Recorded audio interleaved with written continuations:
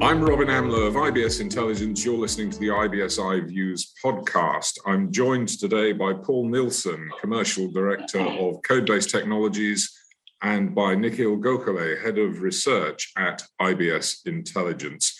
We're talking about omnichannel in Africa. What's the state of play, Paul? Let's set the scene first of all. How's the adoption of omnichannel solutions coming in Africa? I think omnichannel is not understood the same way across various countries on the continent. Omnichannel in its initial stages a couple of years was very much around the marketing aspect of having a single customer journey, which is, of course, marketing 101. Wherever your customer engages with you, you want them to have the same type of journey. It mustn't be different fragmented systems. It's now evolved together with our open banking type of discussions and people moving into mobile applications that want to grow it more into a type of super app, where they're now starting to step out of that normal customer journey box and saying, well, wherever the customer engages with me, they must be able to engage with all of my touch points in one single area, providing that omni-channel experience where they don't have to hop between applications. So I think different countries are in different phases of that. Some countries are really trying to boost it, especially where there are still a lot of defragmented systems. But I think overall, the African continent is definitely talking about moving more rapidly towards a single point of entry for a customer to have all those touch points available.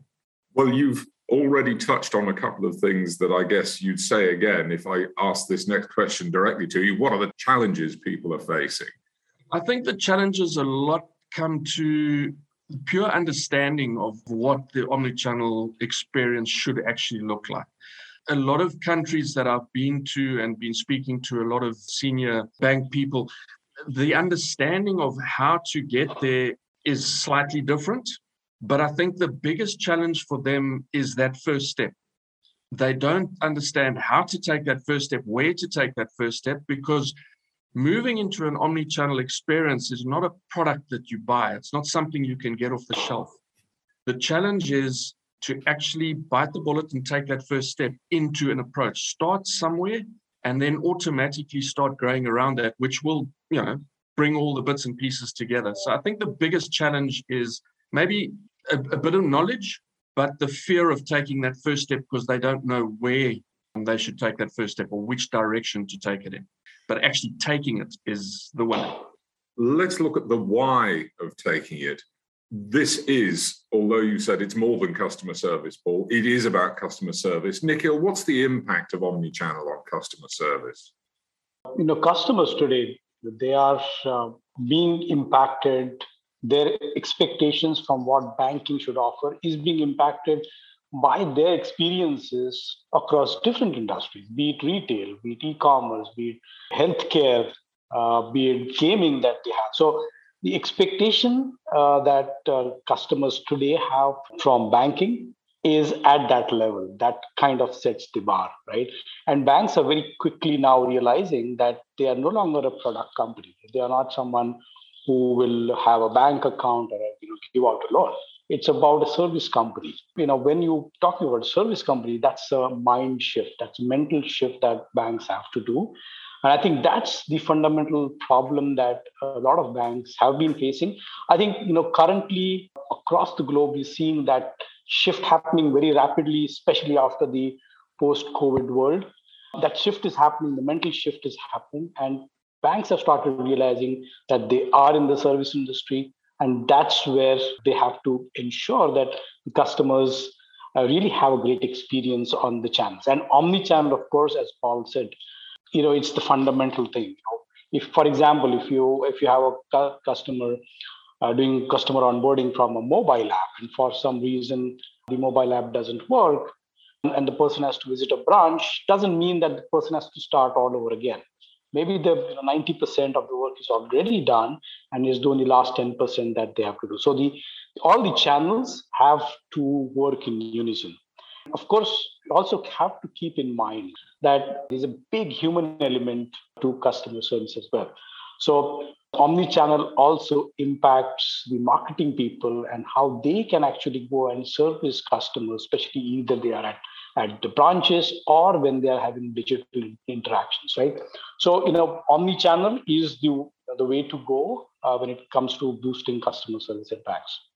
One of the things, however, that makes Africa unique, I guess, is still maybe a limited infrastructure on the part of some of the banks, but that's offset by mobile penetration.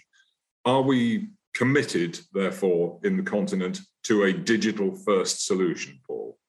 Yes, absolutely. I think the rate at which the mobile penetration is growing year on year, we definitely are in a place where we can have a digital-first approach. The African digital approach is still with the USSD, where the smartphones haven't penetrated that much.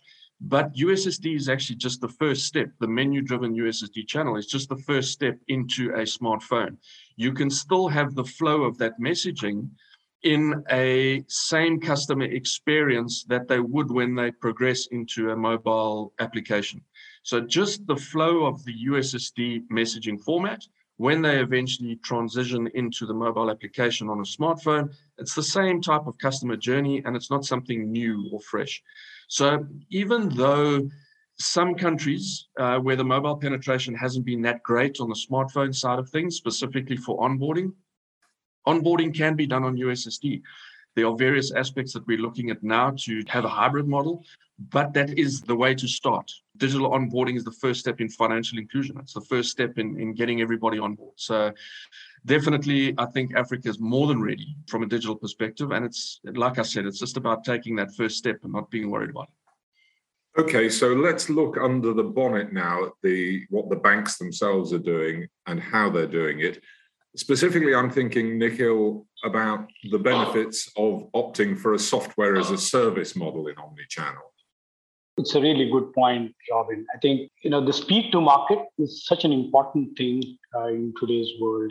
Today, you could be looking at mobile, but even within mobile, customer spending more and more time maybe on WhatsApp, maybe on applications like TikTok or Instagram. And those themselves become places where you buy stuff. They're becoming marketplaces, right? So banks have to kind of follow the customer wherever they go. And if you have a model where you are doing everything on your own, it becomes tremendously difficult and time-consuming for you to roll out those type of products in the right time. And that's where the SaaS model comes in. The software as a service model can actually help banks get to the market faster. They will have modules that already predefined modules, and banks can pick and choose what module suits them best. And they can reach the market maybe in 30 days instead of waiting for 6 months.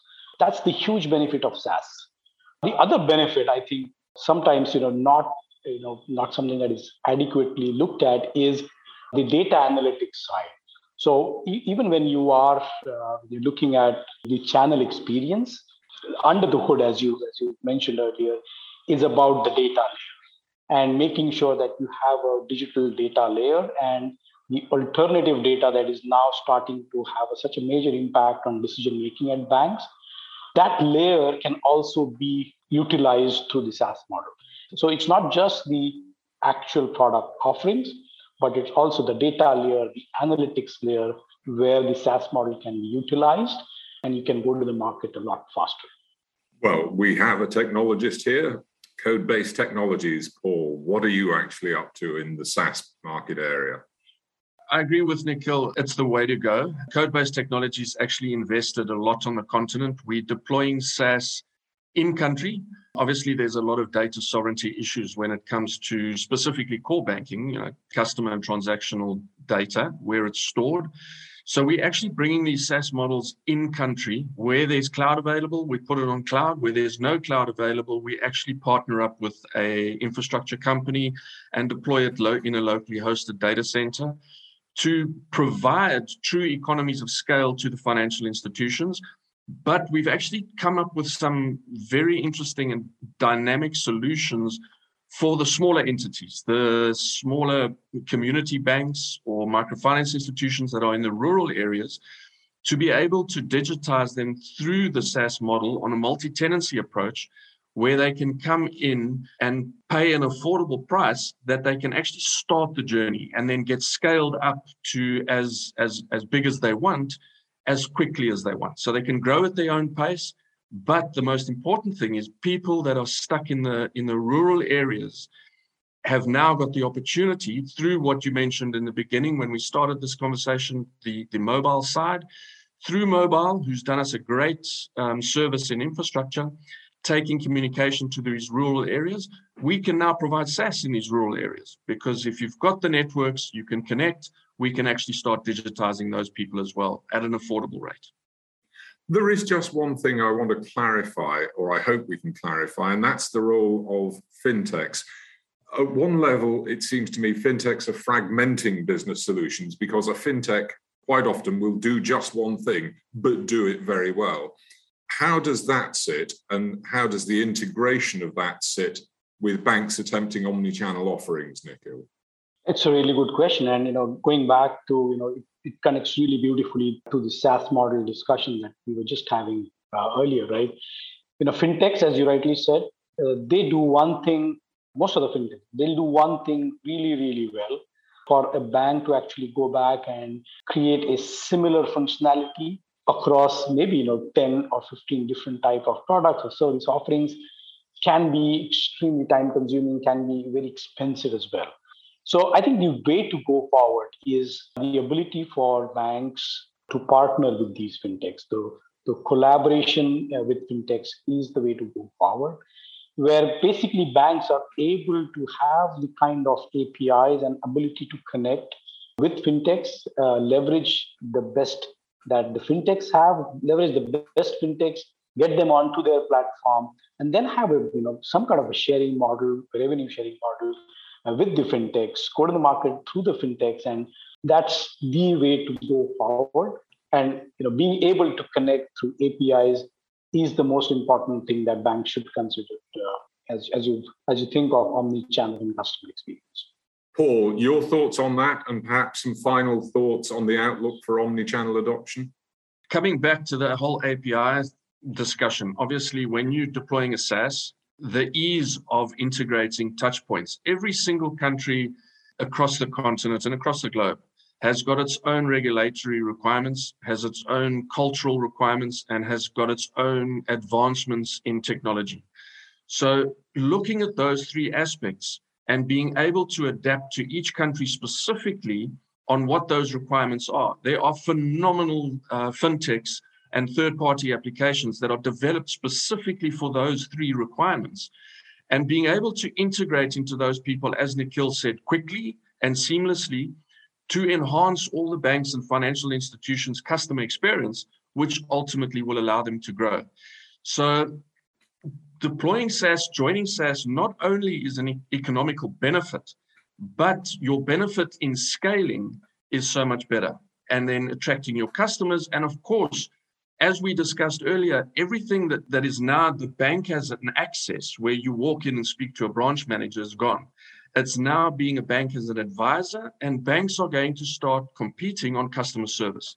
And that's where it all comes down to. What are you offering your customers? What are you giving your customers? And how are you continuously enhancing your offering? So it's exciting times. I'm very glad that we play in this space, and the growth is phenomenal. Thank you very much, Paul Nilsson, Commercial Director of Codebase Technologies, and Nikhil Gokhale, Head of Research at IBS Intelligence.